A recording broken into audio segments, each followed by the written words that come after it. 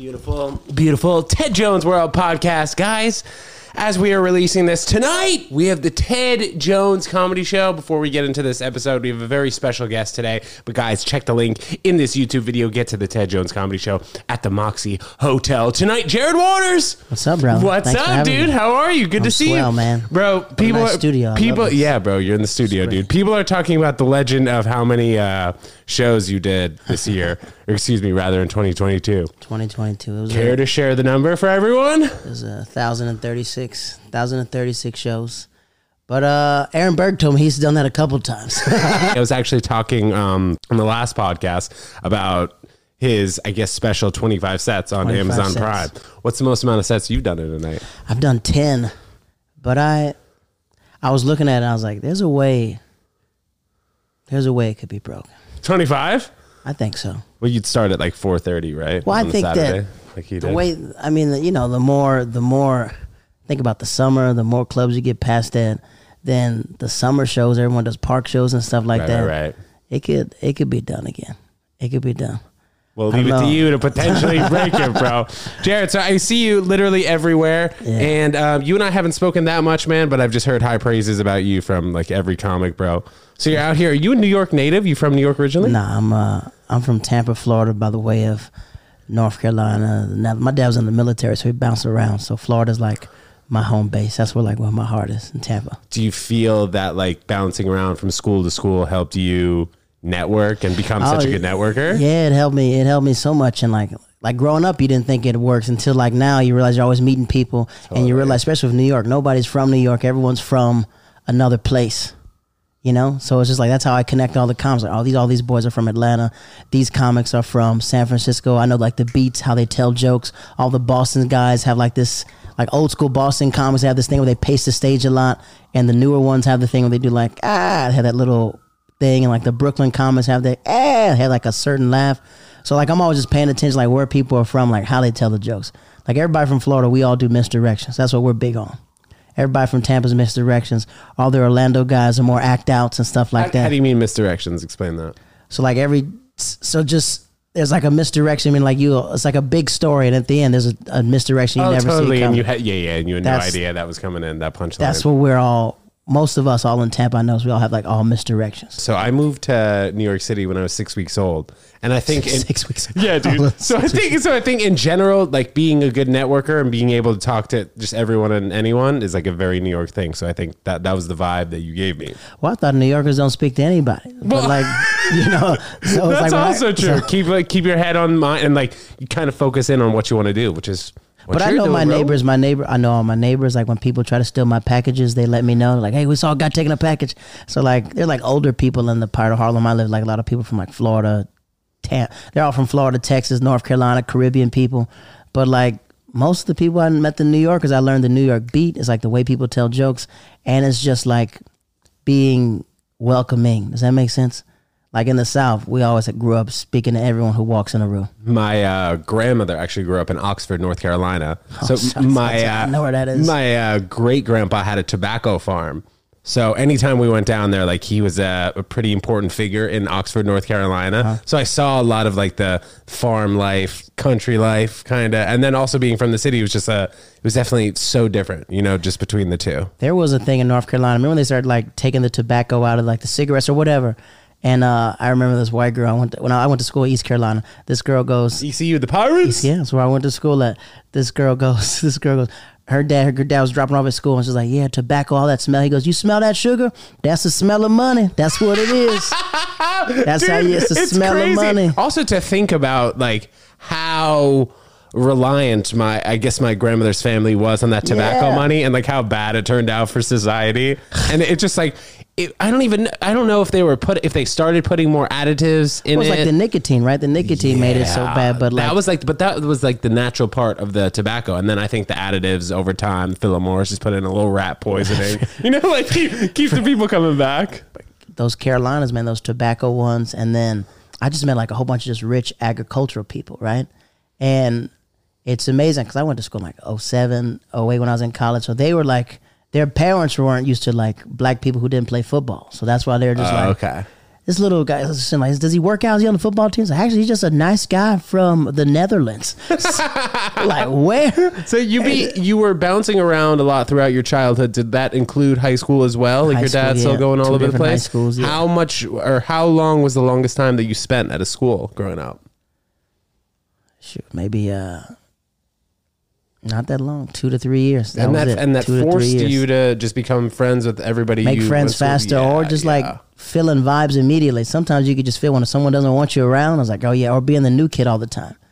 You know, Did you mind being the new kid though? yeah, I mean, yeah, I'm sure you have to. That's like a weird I mean, feeling. Once I understood, like when my dad took us to Japan, I was like in 8th grade, going on 9th grade. No, I was going to 8th grade. That's when I finally found people who were just like me. Like, that was the first time I lived on like an Air Force base.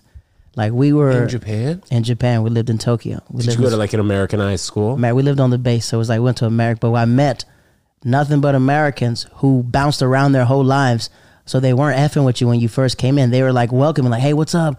We're from Missouri. We're from this place." I'm like, "What?" They don't really have homes because they're like, "We don't know where we're from, but my grandparents live here." So I finally found like the X-Men. I finally found like all these mutants, and we were all cool. Everybody was like into Dragon Ball Z. Everybody wasn't like nerdy. No one was trying to beat up the new kid because it's just like we all were the new kid. Right. So it was like a more welcoming society, and like everybody all bonded because, you know, there'll be a kid like sad because his dad's gone for a year, and like, well, I just went through that, so we all knew how to connect with each other. Was this in Tokyo? Tokyo, Dryden, Japan. Did you have a tough time making friends outside of that school though? Or did you learn how to speak Japanese No, pretty I quickly? learned. That's so everywhere we went, my dad made us like learn the language and the Let's greetings. go. So, we were just How many always- languages are you at right now? I know a lot. Like, it depends. Like when I'm at Broadway Comedy Club, like when they're like, "Oh, they're from the Netherlands," like, "Oh, throw me up, I can do it." They're from Germany, come on, I can do it. Weed is legal? Poland, I was in Poland for a while. So like every other country, he would just take us because my dad was, you know, he's a country dude from North Carolina, so he wanted us to see the world, you know. So he would just always like, "All right, we're going to Spain, we're going to Mallorca." I was like, "All right, freak, let's go, let's do it." "Oh, we're going here." So he would just take us all around, and then when we got like teenagers, we would just go on our own. So being from North Carolina, you think of North Carolina like as a, you know, place where people from the country live, you know, a lot of country land. Did Michael Jordan set everybody's standards super high to like get away from North Carolina and become an international person? I don't know. Like my brother claims his ties to North Carolina, but for me, like me and my sisters, we're not from, like, Florida's the longest place I ever lived. Like Tampa, Florida's like the longest place I ever lived. That's where my wife at. But I think for my dad in North Carolina, he was from Trenton, North Carolina. So that's where in is Jones that? County. Okay. So there's a population of like 1,000 people. Like it's not that many people. So him going to the Air Force was a really big deal. Him leaving, not wanting to be there, was like the biggest deal ever. So like I didn't understand it until I got older. Just like, oh wow, like he doesn't want to come back here. But he was appreciative of like his humble beginnings. But like every big event he had in life, he made me and my brothers and my sisters be there. Like I remember pinning his freaking, when he turned major, I remember pinning that up there. Like, "Yo, that's freaking cool. Your freaking dad turned major." I was like, yeah.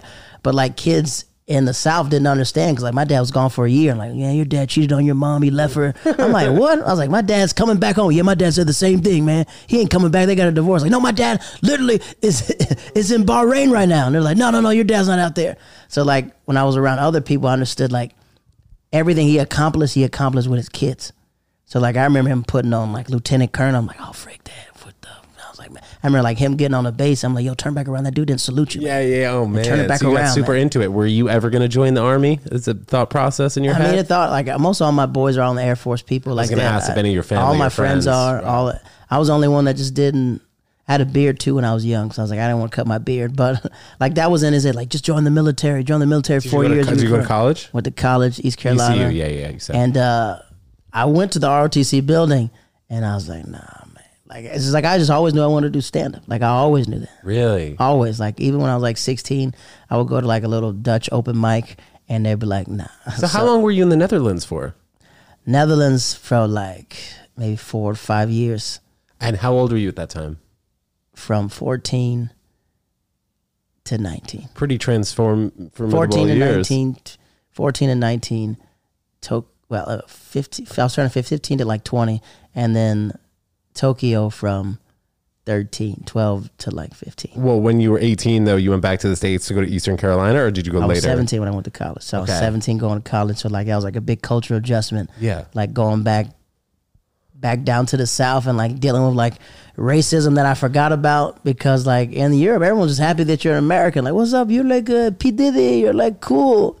So like getting back there, I was like, oh frick, I gotta go through this again. Or just like realizing like, oh, I didn't know what I looked like. Does that make sense? Yeah. Like I always knew I was a black dude. You know what I'm saying? But it was just like, it was subtle. It was like different type of racism in Europe compared to the racism back down south. You talk about the cultural shift.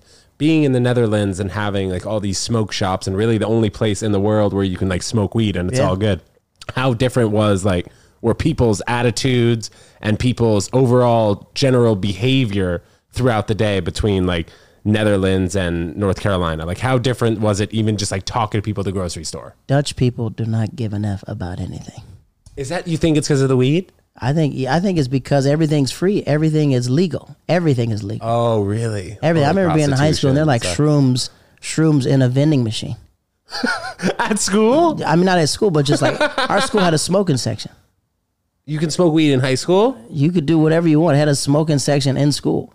So I remember just being outside and there were people who did. This is the first time I ever met people who didn't play sports.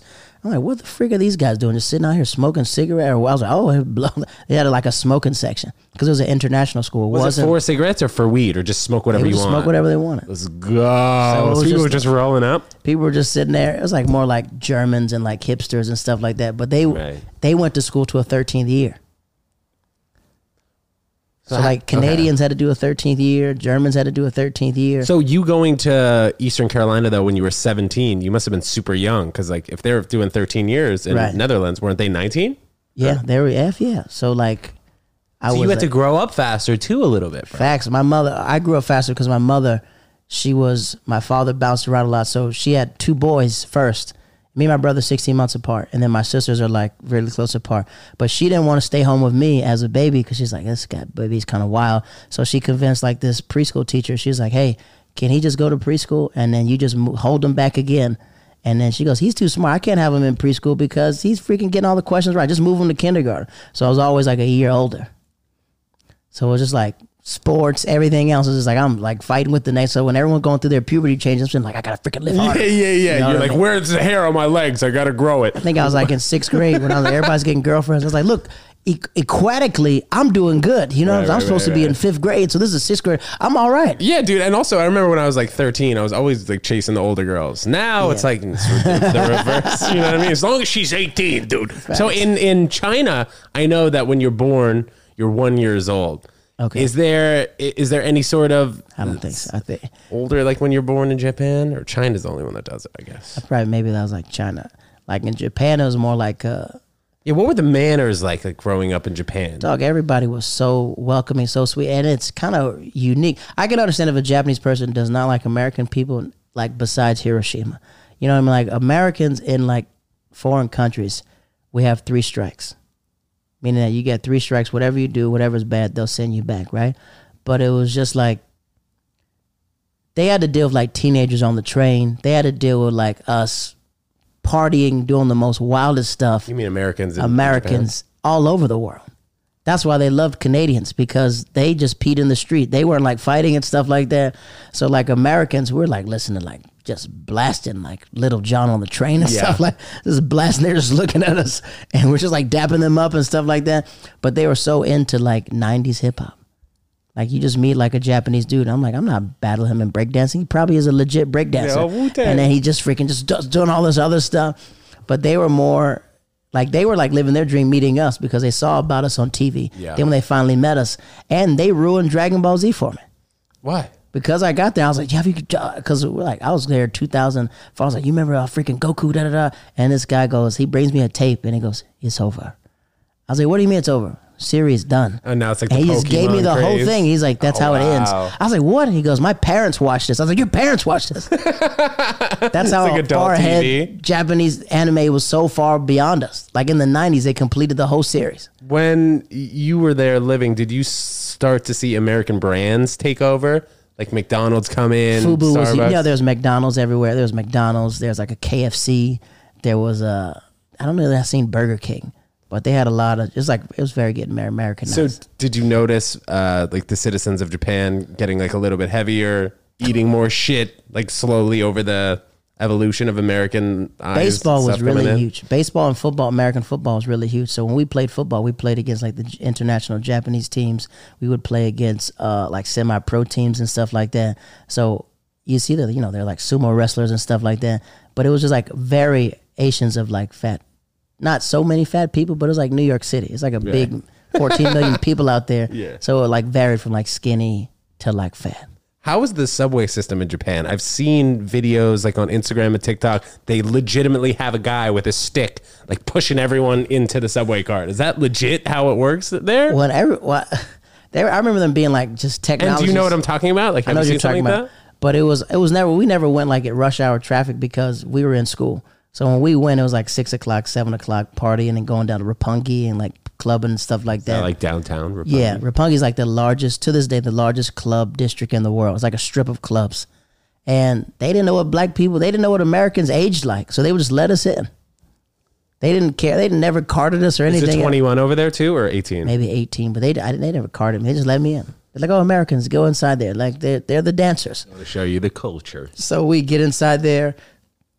But like usually we would always get lost because some people like all the words look similar. So like, we need to get off at, okay, let's 3 stops. So we didn't have Oh, damn. It was before like Google Maps or anything else. So you had to learn how to read Japanese? We had to learn how to read Japanese. How different is Japanese than other It's so Asian hard. They read, wow. Like Hebrew? Yeah, they read like Hebrew, right to left. And it was just like, you're looking for a specific symbol. Like, all right, we need to get off at this stop. And we're just like counting the stops. So we always just like count the stops. So we would do that. Then we met a lot of missionary kids who were just like, we met these kids from High BA. They're like missionaries who've been out there since they were like 2 years old. And just regular white kids that speak like Japanese that were just missionaries. What were they preaching? They were preaching the word of Christ. They were ministers, and they were meeting us, and they met us because we're like religious. Black people were very religious, but they were like didn't understand our type of religion because we're like Baptist and gospel and stuff like that. And like my friends are like talking to them about stuff they can't relate to. Like, yeah, man, you think Jesus would be sad at me? I bring a chick to the crib and she got on her. And then this guy's like, first of all, I don't want to talk to a girl who has a crib at her house. And then we're just like, yo, we talking about cribs like the house. Cribs. But they've been in Japan so long that they didn't understand like us. Did you find yourself bringing any of Japan back to the States, or bringing any of the States' influence to Japan or the Netherlands, your friends or friend group? I remember, yeah, because I remember in the Netherlands, you would ask a woman to dance, like you would ask them. And then when I got to the South, I asked this little nerdy dude at my school, I was like, yo, how come you keep dancing with all these girls? What are you doing? Like, what are you saying? He goes, I just stand behind them. I said, that's it? He goes, yeah. It's like grinding? He's just like, yeah. He's like, all you got to do is stand there. They'll dance on you. I was like, oh, freak, just grab their finger. I was like, oh. It's like, there it is.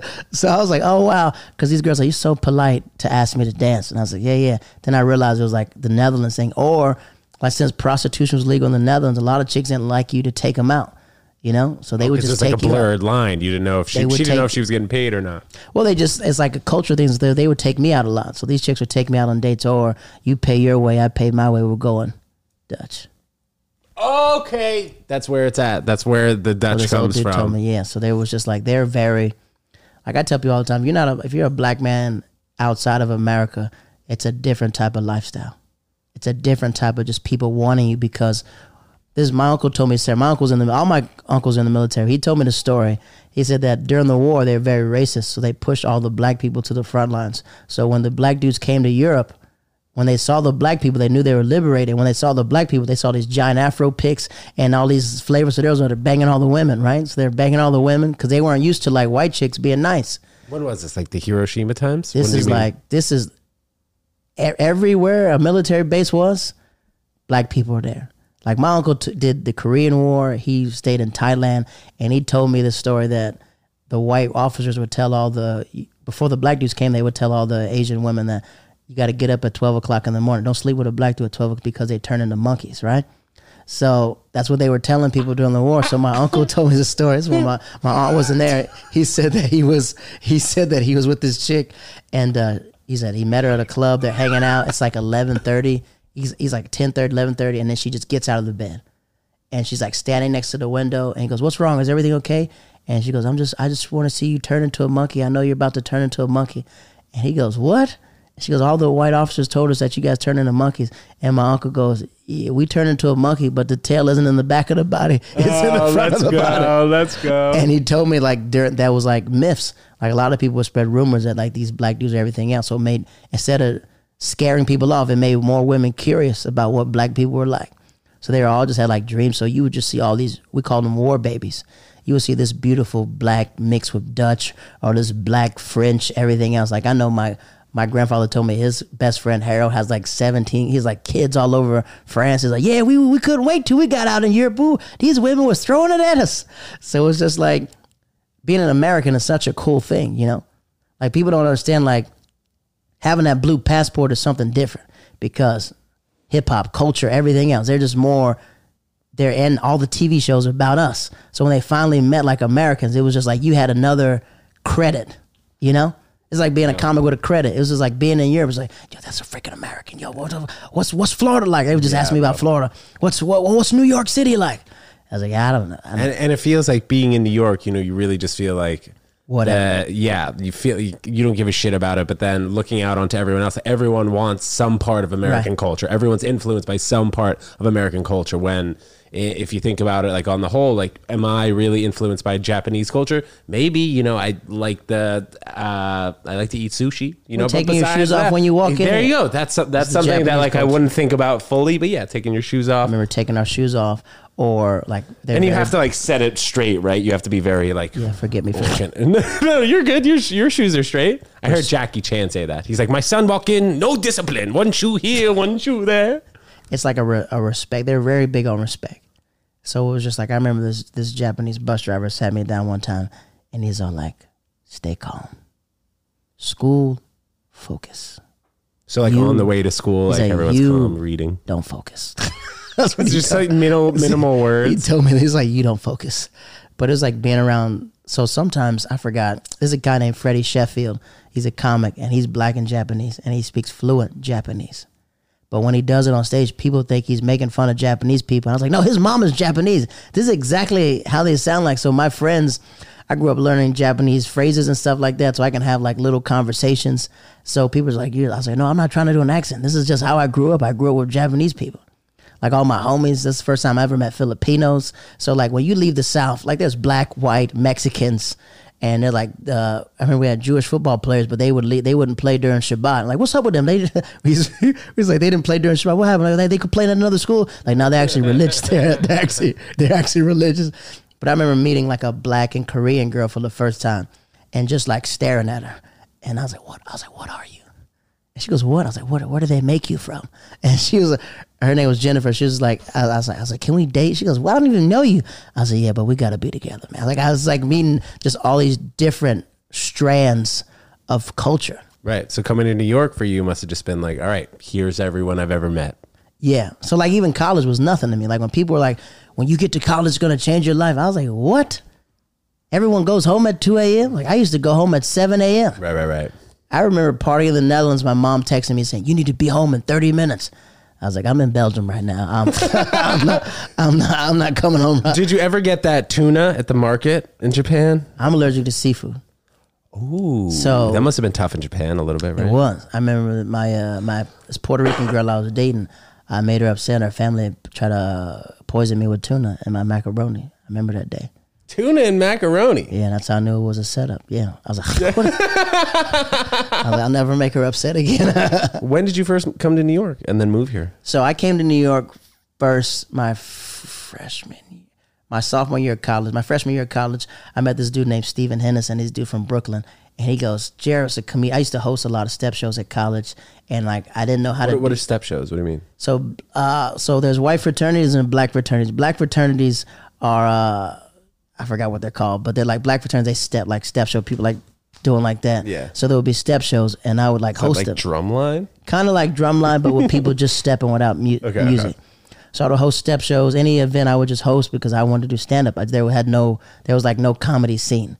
They're like people who did improv, but I was like, I'm a stand up comic. Like I'm moving to college to just whatever. I was like, my goal was like do 1 year of college and make my mom happy and just move to New York. That was my whole goal. So I get there, and my buddy from New York goes, I live in Brooklyn. I said, oh, wow, you know there's a lot of comedy in Brooklyn? He goes, why don't you come to Thanksgiving with me? I was all right. So that was like my sophomore year. I was 19, and his sister goes, I can find you a comedy show. I was like, really? And she goes, yeah, I just got you on a show. I'm like, what? And it was John Laster. It was John Laster. The first time I ever got on stage, like in New York, I was like 19, super young. Like looking back, I was pretty well-known comedian for those of you who don't know. But this is when he just won, like Stand Up for Diversity or whatever, and it was on Thanksgiving. And I'm thinking, like in my mind, I was like, this is New York City, man. It's about to be 6,000 people all over the thing, and it's like 25 people. It's like maybe 20 people. It started out like 6. It started with like 3 people, but by the end, it's like 20 people came. Where was it? Some abandoned place in Brooklyn. I remember I walked up, like, I don't know where it was, but I know he kept making fun of like how abandoned the place was. But he goes up and his buddy introduces me. I didn't know who he introduced because he goes, this next comic, he plays all over colleges, man. He's opened up for da-da-da. I was like, who the freak is he talking? Give it up for Jerry Waters. Jerry Waters. And I was just so nervous. And I still got the tape. Now I had on my little digital camera recording it. And then after that, it was the first time in my life where I saw like funny women being like the littlest stick in the room. Like I felt like I didn't belong there, you know? Like everybody was super hilarious. I remember like Drew Fraser was killing. I remember all these names. I'm like, man, these guys are super great. And then when I got back to college, I was like, okay, now I know I need to go to New York. Whatever I need to do, I need to go to New York. And that's where comedy lives. How much time did you spend at ECU? Did you graduate or no? I graduated. Oh, okay. Went back down to Florida. I went back down to Florida. Tampa? Tampa. Yeah, that's where my people live. How was that being in Tampa? Dog, Tampa was the best years of my life, dog. Yeah? Okay. Why do people talk so much shit about Florida in general and Tampa too? They're just making fun of the wild Florida stuff man. that happens. You know, it's just a wild stuff that happens. Yeah. I met one of my best friends as a dental assistant. He was just my dental assistant. He's like rubbing my teeth, and he goes, dude, like, you got nice teeth. He's like, freaking a crown in there. He goes, dude. He said, dude, you look like, are you a soccer dude? He's like a Spanish dude. I was like, yeah, man, freaking Messi. He goes, dude, let's party, bro. Let's just party a little bit. And I was like, all right, cool. Just party a little bit. So we hang out. Then he introduced all his buddies, and these became like my close friends. And then I met all the comics there, and they became my buddies. So like Tampa is such like a homey place. You know, people are wild, but they have like a respect for like home. So you went to Tampa after you graduated ECU. You were probably like what, 21, 22? So my dad, he retires. My dad retires in Tampa. He retires in Tampa. He gets stationed from the Netherlands to Tampa, back to Tampa, goes to Florida, and we're in Florida. But every other 2 years, we go to Florida. Every time we vacation, it's to Florida. Every time my cousins living in Florida, Titusville, Florida, so like Florida, all my family's out there. So Florida, North Carolina, Georgia. So we go to Tampa, and then I'm just home. You know what I mean? I kept visiting, and we're finally there. And like when I'm off on breaks, we're just going to the Tampa Improv, meeting comics and stuff like that. But Tampa's known for because it's like it has massive strip clubs, massive party life, and it's a mixture of a lot of people moving from up north mixed with a lot of people who are from Florida, and it's just like a multicultural because there's a giant Air Force base there.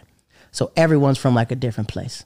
So it's a very international city. Was there a time when you were in Tampa where you're like, all right, I'm ready to shoot to New York? No, I knew. I remember Bobby Kelly would come down to Tampa a lot. And one time I listened to a podcast and I was like, man, I'm gonna bring him some cigars because I heard he likes cigars. And he goes, this is the freaking sweetest, ugliest thing some black kids ever get. He was just like making fun of me. And I gave it to him, and I was hosting for him that night. So I would drive him around, and then he goes, I was like, you want to go anywhere? Because like that was like the big thing as a comic. Like a lot of the older comics hate hosting because they didn't want to drive the comic around and take him from the airport. But for me as a young comic, that was the best thing because I could just talk to him and ask all these questions. So he answered all my questions, and I asked him about New York. He gave me some like really bad advice. He was just like, go to Queens, get an apartment for $300, live off bread and peanut butter. I'm like, that's not accurate. That's not accurate. But like in Tampa, there's a ceiling. You know, there's a ceiling because you can only do so much. Do you feel like you hit it though before you left or not? I hit the ceiling. My buddy, his name is JB Ball. He was the first comic that did Just for Laughs from Tampa. It was Robbie Schloek. Robbie Schloek, you ever heard of that dude? Yeah, Robbie Schloek. Robbie Schloek is like our Obi-Wan Kenobi. He was the first comic that ever left Tampa for us to live and talk about it. There were two guys. It was Robbie Schloek and Scotty Lavelle. Scotty Lavelle runs a show called Comedy Commune that we run together, but he was in Tampa, and he would come back. And I was like, dude, that's Mark Maron on your show? And he goes, yeah, dude, I freaking started my own show in New York City. Like, why would I waste my time doing open mics if I could just build a great show? So we knew him, and then we knew Scott. We knew Robbie Slowick. And Robbie, me and my boy Cam came to New York to visit, and he took us out for like pizza, and we went to one of his shows, and I was like, man, this guy's freaking like legit. Like he's freaking, everybody was like dapping up Robbie and stuff. And he told us, he goes, it's going to be like the hardest move. He goes, but it's going to be the best move. So after I knew that, I was like, okay, I knew this. And then after I worked with Bobby again, he goes, you should wait until you're that guy, this headliner, then you should go. And then I was like, I'm just going to go now. He goes, okay. And then the club owner comes up to me and goes, when are you going to leave? I was like, I'm leaving in August. He goes, really? I said, yeah, because a lot of comics talk about leaving Florida, but they leave and keep coming back. But I was like, when I leave, I'm like, my dad's military bound. When I have my mindset, I'm gone. And he goes, I don't think you're ready, kid. And this is just him effing with my head.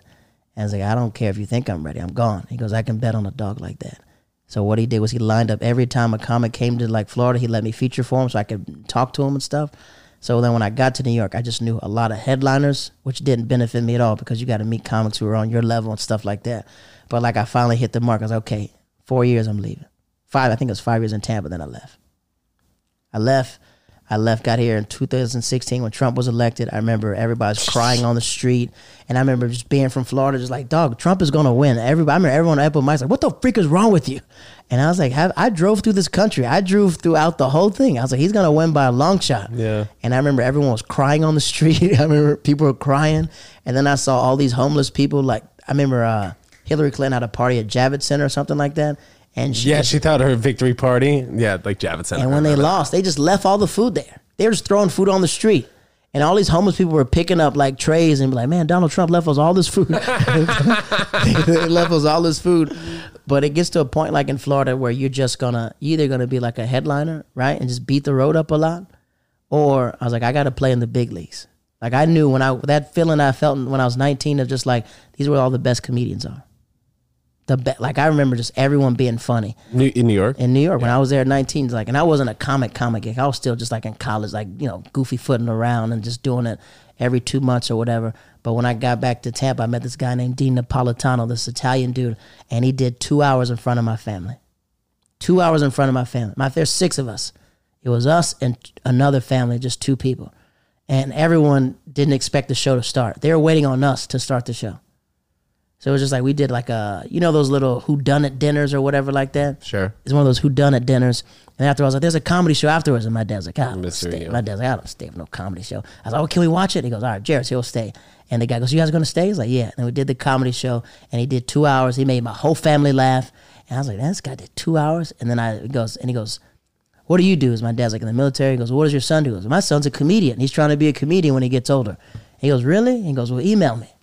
So like I emailed him and like throughout college he would write me, he goes, you should do this, you should do this. So when I got out of college, I was like, I gotta go to Florida, I gotta go back, I gotta stay in Florida. That's where all the funny people who can do 2 hours worth. So I thought all the people who could do a long time lived in Florida, but all the people who were super funny lived in New York. So that was like my basis. I said, I'll get stronger in Florida and then go to New York. That was my plan. Did he turn out to be a pretty big mentor for you? He was a really sweet guy. He helped me out, but like when you get, I noticed like as you get older, like no one's ever going to spoon feed you. You got to show them that you want it, So like I realized he was more proud of me when he saw I was on shows that he was on and didn't even know I was there. Did you have a supportive family in terms of pursuing comedy? Yes. Like you talk about your dad being like, oh, my son wants to be a comedian when he's older. My dad started believing like when I left to go to New York. Like they understood in Tampa because I worked at the church, so I will stay out all night, but I'll make sure I was at church, like setting everything up. And then like he's like, you're all late all the time, everything else. And I was stacking up all this money. And like when I got to New York, that's when he realized like, all right, this is it. It took that for them to be like, all right, they see it. That's dope, dude. So like when you like once I like left and they realized like, no, he's leaving. This is it. Because in Florida, it's kind of like you could do stand up and live a good life. Does that make sense? Like a lot of my buddies in Florida, they live a really good life. Do they do some cruise ships type stuff? Some people do. Older comics do cruise ships, but a lot of them are like they're big on TikTok and stuff like that. They've been on TV, so you could beat the road up. Like in Florida, you can make 6 figures doing stand up, beating the road up and doing the South, but you're still betting on yourself, And in New York, it's like looking for that hour special and then looking to do 1,070 shows. Or it's just like like everybody's good here. Yeah. Everyone's good here. And you had to change your... I remember when I got to Florida, I got to New York, I was just slow rhythm, taking my time on stage until I realized these open mics are 2 minutes. I got 2 minutes to try to make not even real people, just comics laugh. Yeah. And I used to be so frustrated thinking like, man, the frick, I don't know what's funny anymore. I know these jokes work. I know these jokes kill somewhere. Until I realized like, oh, I should change them faster. Oh, I should just hit, the crowd work. Like if you're from Florida, if you're from Texas, you don't do crowd work at all. Like they teach you, don't do crowd work. Leave it for the headliner. You get them drink tickets out. You make sure you plug the dates and don't try to talk to the crowds because the crowds go crazy. So that's why people think Florida's wild, because the crowds are like literally massive. There's a sign in my old comedy club at Side Splits that goes, no woo when you're not Ric Flair, because I used to have the crowds go, woo, give it up for the nature boy. And next you know, the whole night, the headline's like, all these freaking people wooing the whole time. Love that. And then the owner now goes, BT's like, Jared, I told you to stop freaking wooing. It's not a freaking wrestling ring. But just like learning the aspect of like comedy. But like I did the dumb mistake when I got to New York of just like struggling open mics. This dude named Brian McKenna, he goes, hey man, I did a club at Bananas Comedy Club, like in Jersey. Yeah. And then this guy goes, hey, you ever been to Long Island? I was like, where's that at? Is that in New York? He goes, yeah, would you go? I was like, yeah, I'll do anything in New York. I just want to get up, man. I'm not getting up like that. He goes, all right, well, come to Long Island. So I was all out in Long Island like my first year, just doing all these Long Island gigs. Oh, wow. Like it's Governor's Comedy Club. So that's why I met Matthew, the guy I do the show with. Matthew, I met him. I met all these Long Island comics, and we would just go back to the city. So I met like another group of people, but I would think it was, his name is, he looks like a redneck, but he's not at all. He looks like he's racist, but he's not. He has a joke about that. He has a joke about that. But I remember we'd always see each other on the train, and he would go like, hey, you moved to the city, right? Why are you out here so much? And that resonated me so much. I was like, why are you on Long Island so much? Yeah, that's what he kept saying. Like, why are you on the island so much? He goes, hey, Jason Walters. Jason Salmon. Oh, I thought he was calling you by Jason Salmon. His name is Jason. I know. But I remember he goes, you live, that's the second time I seen you out here, buddy. And he's from Texas, so he's just like, we moved to New York City. We moved to fight in the city. How long are you going to stay out here? And that was like the best advice I got, to be like, the more time you spend in New York City, the more time people can know you. Like, what's the freak of moving to New York and just beating the road the whole time? The weekends is where everybody meets people. The weekends are where you start bonding with people. You start finding your classic comedians and stuff like that. So I told myself, like, all right, I'm done. No road gigs, no anything else. I'm putting my feet down. But it was a blessing in disguise, because I met DC Benny out on Long Island. And we were just talking all these stories. Like, dude, you've traveled around the world. You want to do my comedy show? I was like, where? He goes, at the Cellar. And I was like, this guy's freaking pulling. I've heard so many people. And next you know, he calls me and we do it. So I'm freaking like, what the you know how you walk inside there? I was like, oh man, look at that. I read about this thing. Yeah. And then it just made me realize, like, oh man, it's really just 60 seats in there. It really showed me how small it was. And I was like, oh, it's just like being at another place. And then after that, it like gave me that motivation to be like, all right, I'm doing something. I was like you ever seen Sonic when he's drowning and that little air bubble goes, it's like, so if you're playing Sonic the Hedgehog on Sega Genesis, like the music starts going really fast, like it's like going like that. And then like when he's about to drown, there's like air bubbles that pop up. And when he sucks the air bubble, he gets a new fresh leak on life. And that was my one, was like, all right, I'm doing the right thing. So coming up in 2023, do you have any plans to potentially get out of New York and travel a bunch on tour, releasing your hour special? What does 2023 look like for you? That's when you're from, like, I'm a road comic, you know, like being in Florida, we beat the road up a lot. So like my goal now is to more like just build Jared Waters up, put more clips out. I got to get out of that old phase of just like, I don't want to burn material, but just like letting the clips out, you know, getting more on TV, getting everything else. I think the more you build yourself and get a platform, then the road would open up. How do you feel about YouTube becoming more of a part of kind of everyone's stand-up ritual? You know what I mean? Really needing to build your brand via YouTube. Do you like YouTube? Yeah, I mean, sometimes it's weird because like now I don't give an F, because when I was a teacher, I was very like, I was like, make sure. But I was like, man, I remember this old dude told me, like, you got to be, my grandfather told me, like, be what you are and live your life, man. Oh, you mean instead of like tiptoeing around things that may be cancelable or something?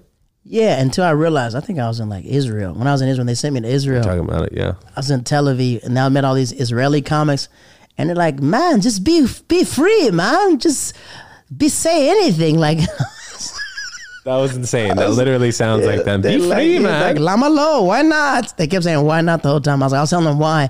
And then I realized, like, I've been at my job for like 6 years. They know who I am. Like, I'm not filthy. But like, eventually, sometimes people are just worried about work ethic. You know what I'm saying? Like, just like, how do you do all these shows and get up for work and everything else? And I was like, I'm a freaking machine, you know? Sometimes they want to see how focused you are. But now I realize, like, dog, it's do or die. You know, not do or die, but it's just like, now is the time. Like, I told Mark Norman, he was talking one time. I was like, listen, he's like 720. I was like, how the frick does this guy do 720? So that's 2 shows a day for 365 days, I presume, what you're talking about. Yeah, that's what he said. He was talking about that. But then I was like, even on podcasts, you can get up 5 times a night. And I was like, how do you get up 5 times a night? How do they do that? Until I realized the more you meet people, the more the relationships you build in the city, that's how it can happen. So then I was like, okay, 720. Then after I got to 800, I was like, I told my lady, I was like, freaking, if we skip Christmas and stay in for Christmas, I can get another 50 spots. And then she started believing when it was like doing like that. I was like, dang, we're up to 900 now, 920. And next you know, I was like, dang, it's 1,000. I think it was like December 12th when I was counting. I was like, dang, it's 1,000 cents. She goes, really? I said, it's 1,000. We got 1,000. Then I just kept going to fill out the year. So I was like, I want to see how far my class can do it, you know? Because I feel like everybody in comedy, especially in New York, you see the top of the food chain, you see the middle of the food chain, and then you just see the swamp. That's what I call it. Everyone without credits, everyone who got here on their own, everyone who's probably been to a couple festivals, we're all the ones fighting for spots. Knowing that we can get bumped at any time, knowing that you got to make sure that you do your best material, because you don't know when you can work this club again. So you're always on your performance. You know what I'm saying? So I was like, okay, when I go to these spots, I'm bringing my A games. I'll start my own show. If I start my own show, this is the chance I can work out stuff and work out material and build stuff like that. And then we started the Park Show, and that was the best thing that ever happened. Because we got all these, I think the pandemic was the best thing that ever happened to me. That was the best thing that ever happened in New York City for me personally. Did you move back to Tampa? You stayed here? Everybody left except me. That was the best part. Me, Julio Diaz. Dude, I remember seeing Training Day and like you being the only show that was really out there. We're in the parks. freezing snow. Yeah, dude. We're in the freezing snow. Me and little Matthew, my dog Matthew. And I realized that it's hard to stand out in New York City. It's freaking hard. There's 3,000 comics.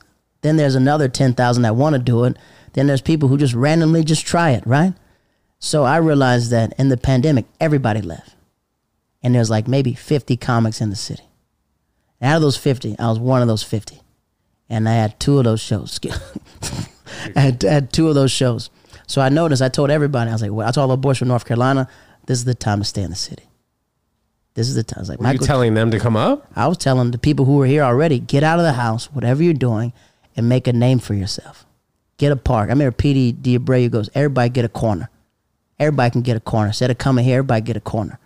And I just realized that Michael Che is literally out here doing regular park shows. Sam J, everybody's out here. There's no reason. Chris Red. Louis would stop by, yeah. Louis was sitting at a park one time. I was like, there's no reason for anyone to say in this pandemic that Jared Waters isn't funny. Bro, I think Adam Hamada may have told me that story. Was that your show that he was doing? When he told me that he saw Louis C.K. like with a mask on in the park. It was during an outdoor show. I know. I seen him walking in Queens one time. We tried to get, I think one time I was like, oh, can we get it like that? We're trying to get everybody. But I just realized in this pandemic, it's so hard for comics. I used to ask myself, how the freak do you get there? Until I realized, like, oh, wow, it's only 50 comics. Everybody has to go to the same exact shows. All you got to do is just kill, and the people, your name's going to get passed around. And when the scenes opens up, more people start doing it. And I knew the class beneath me. Not beneath me, but the class coming up. So, like, a lot of the comics who were established already, since they did so many clubs, they didn't know where all the spots were. They were just like, I don't know where to go. I was like, oh, you need to, come on. Here, I got a map of the swamp. These are all the people who do shows. Since 2016, have you seen comedy reach its peak maybe now in 2023? People being interested in it, even from maybe Japan, your old friends, or Tampa, or North Carolina? People getting more interested in what you're doing in your career? I think that comedy with the reels and everything else is just so much of comedy out there. Right. It's easy to consume. It's easy to consume comedy. And I've watched comics' lives change. I watched Troy Bond become like, I remember he would just do his shows at Broadway, And now he blew up on TikTok and blew up everything else. Now, after every show, it's a meet and greet. I've watched that. I watched it happen within like months. I watched my dog Julio Diaz do open mics. I watched him drive 2 hours to see me in Long Island one time on a show to seeing him on Netflix. Like, I'm inspired by just the people around me, you know? Like, I'm inspired by, like, just knowing someone who started, like, maybe a year who does a show now. That's what excites me. So, like, everybody, like, I don't think there's no competition amongst anybody else because there's enough food for everybody. That's the best part of it. Raises the tide when everyone's doing the swamp rises. Yeah. Look at it now. Like, you can get on YouTube and make your own special. Freaking Ali Siddiq has, like, 1 million people watching the special off of YouTube. So it's just like now I'm starting to see, like, anything is possible. So they had to get me out of my old archaic ways of just like, okay, F it, I'll drop a clip. All right, boom, okay, maybe they've seen it before. Maybe they want to hear it again, you know? Because I do a lot of misdirection, so it's not a misdirection if you know where the joke is going. Until I realize, like, man, when is 1 million people going to, has 1 million people watched this joke before? No. Well, I think it also goes to kind of how you're doing, you know, an average of 3 sets a night. You finish one spot, you go to the next one. You finish that next one, you go to it's the same thing on releasing your clips, bro. It's like, you know, releasing one joke. Okay, that does well. Next one, maybe not so great. It's just the same thing. It's just a different kind of part in your brain. But realistically, it's the same thing. Sometimes it's just like that old school way of just thinking. I read a lot of books. I'm just like, man, maybe there's a way of meeting an agent and everything else until everyone's like, you got to build it on your own. Right. I think, I mean, it's a new time. We're all, we're all in the, you know, in the mindset frame of seeing like, oh, Mark Norman got 10 million views on his YouTube special. Okay, now that's something that we can do. We can chase, you know. But I do think there's a unique way of getting your name inside New York City. You can post as many clips as you want. There's a difference when someone sees you on the ground working. For sure. You know? So I was just like, I've got to be the hardest worker in the room, meaning that, okay, even if you don't know who I am, you've heard of me. You heard someone say Turbo. You don't know where it came from. He's like, who's that? Oh, that's Jared. Explain that, please, bro. Literally, because I didn't know what Turbo was until recently. If you down in the South, it's like a phrase that people used to say down South. Like, if you ever had a tractor, there's like a turtle mode, and then the next mode is a turbo mode. That's like the highest mode. Yeah. It's like when you turn it into the overdrive. We used to say it in football, like, turn on the jets. Let's go, Turbo. So yeah, like turbo mode. Turbo mode. We'd all call each other Turbo every time else. N64. So, you know, you remember. So it's the same thing like that. So I just said, like, and sometimes people just start believing it. Like, I used to just dream about spots until I was like, I'm trying to do this. I'm trying to do this. And then more people, when they see you running, more people start feeding that machine. Like, oh, freak, how many spots you get this week? All right, well, here, I'll do my show, do another one. I was like, okay, now everyone starts joining the party, you know, and everyone starts believing it's reachable. I tell every comic, write down how many sets you do. You don't know how blessed you are. I remember only doing 100 sets my first year. I was like, man, if someone told me they did 200 sets their first year in comedy, I was like, dude, that's a credit for me. I know a girl who did, like, this dude told me, he goes, I did 460 sets last year. Wow. I said, post that, man. What you waiting for? Yeah. You did 1,000. I was like, we're not in competition with each other.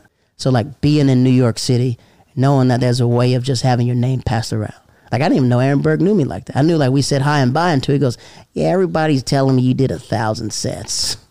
And I was like, oh, that's dope. That's dope that you know. That's dope that you know, even though he's done, like, you know, he could dwarf that anytime. But just knowing that it's something about being in the city and doing something that people in the city respect. Freaking, that's me, man. That's that turbo mode, hitting it to that next level, next switch. And that goes for every profession, not just every comedy, profession, guys. Man, turbo mode. Jared, dude, thank you so much for coming on the podcast. Thank you for having me. Before we get out of here, bro, we're popping your Instagram up here. So shout out your Instagram and maybe anything that's coming up in January and February. And guys, check the link in this YouTube video. We're going to have Jared on a Ted Jones comedy show very soon. All right, what camera am I looking at? I'm just kidding. You're right. If you're on Instagram, it's Mr. Waters, MR Waters. If you're stand up. No, we're popping it up. Oh, sorry. Stand up comedy.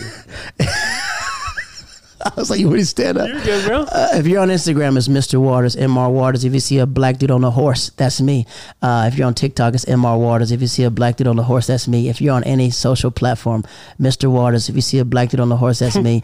And if you're listening to a podcast, my podcast is One Man, One Tree in a Hill. It's a podcast about being alone for your own thoughts. And when we're not alone for our thoughts, we review One Tree Hill episodes, how sad they are. And that's it. Oh, and if you every Wednesday night, in Astoria at Catch Bar until the sun comes up. We'll have a show every Wednesday at 7, and when the spring comes, we do the park show again. Chad Michael Murray, Chad Michael Murray. Shout out to Chad and Michael and Murray. Absolutely. Jared, thank you Ted so much Jones. again. Who? Ted Jones. We will see you soon, my man. to Guys, see thanks you. so much for tuning in. Get to that comedy show tonight. Peace.